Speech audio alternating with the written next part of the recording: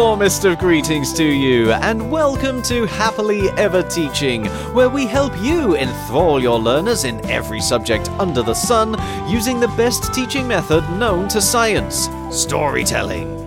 To do this, we feature special guest educators who are passionately keen for your children to become amazing and successful human beings. I am storyteller Chip Cahoon, and with me this week is...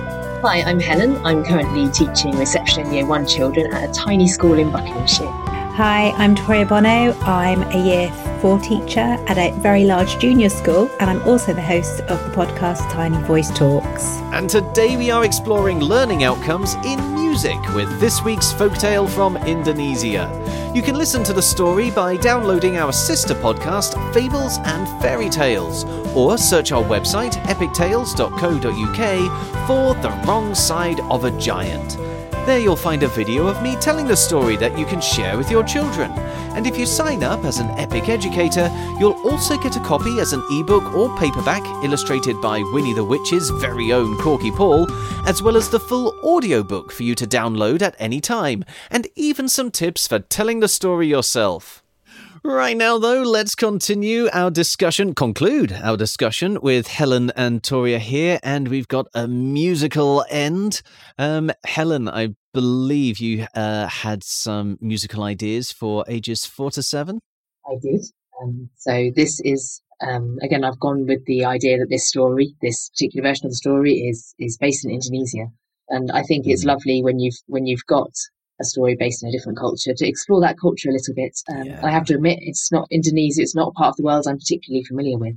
But I thought it would be lovely for the children to listen to some music, some traditional music from Indonesia, and just respond to it and listen to it and learn about some of the instruments. I was learning a little bit about this last night. There's various different instruments that appear in Indonesian music. Mm-hmm. I thought it would be lovely to look at images of those instruments, listen to them being played, and just spend some time listening to some music.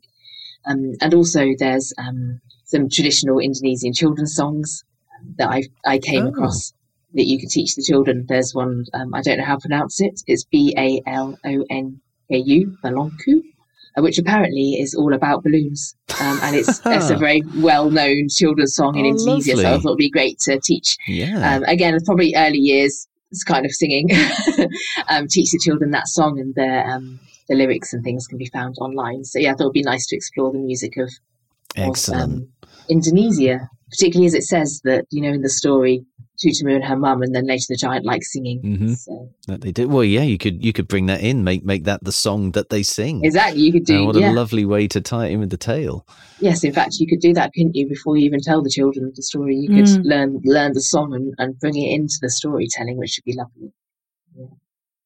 And then I just thought another musical opportunity. It struck me as I was reading this story. Again, it might be because of the giants and the sound effects, but I thought it was a particularly good story for sound effects and putting sort of a soundscape to the story with all the rumbling and the stomping and the crashing and the banging.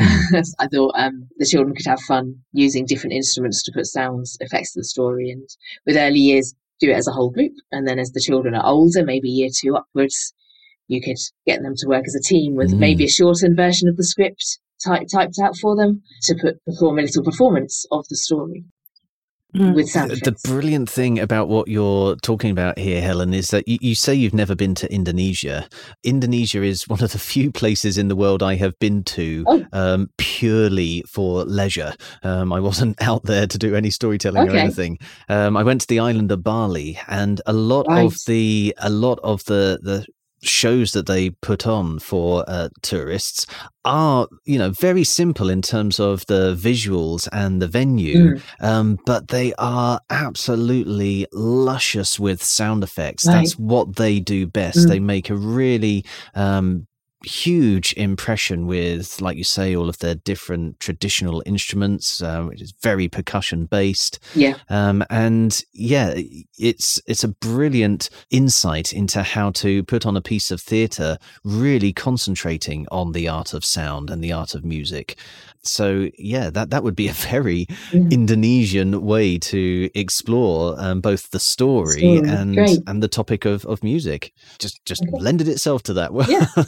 That sounds lovely. And I think moving it on up through the school, I absolutely think that there's a place for the composition through Key Stage 2 and actually recording their score. Yeah. And being able to record it so that they're following what they're meant to be doing throughout the story, and then being able to talk about that score, because it has remnants of Peter and the Wolf. Oh yeah, where each instrument is that person. And I was just thinking, you could have the general music through it, but then you're actually bringing in the characters, which sort of develops on from the soundscape that you're talking about. And I think actually that would be such a powerful thing to do for Key Stage 2. It's another golden opportunity to remind everyone who's listening to this podcast, you can hear the story for free by also downloading the Fables and Fairy Tales podcast. And the theme tune for that podcast is always exactly the same, but it changes to match the location or something about the theme of the story. So we've got a very Indonesian style for our theme tune these couple of weeks while we're telling this story. And again, you can look at with your children how to take one particular theme and adapt it using different instruments or adapt it to different cultures. And thinking of the Peter and the Wolf idea, maybe even adapting it to different characters as well, and different moments, which is something that you see going on a lot in TV programs and movies as well. They'll have very similar themes, so that while you're watching it, you're getting the experience that you're within the same story, but obviously the music changes to emphasize different emotions at different points. So there must be something vital in that skill, mustn't there, that's going to be transferable? Absolutely. Well, music is a language in itself. Yeah. And I think it's a language which children are not always as equipped in as they are in other languages. But True. Actually, if you told that story, so if anyone in any language knew that, the three characters were going to be represented by three different instruments, they could understand that story despite what language they're actually, they speak. So I think music is a language in itself. Yeah, and I bet they could also understand the emotions that are being felt as well, couldn't they? Absolutely. So we're storytelling purely through music. Ah, what a beautiful note to end on. Yes. That's all we have time for today, folks, and indeed, this story. If you try out any of these ideas, or if you'd like us to help you teach a topic you are soon to cover with your young learners, please feel free to let us know on social media using @TeachHappily, or leave us a review using your favourite podcast app.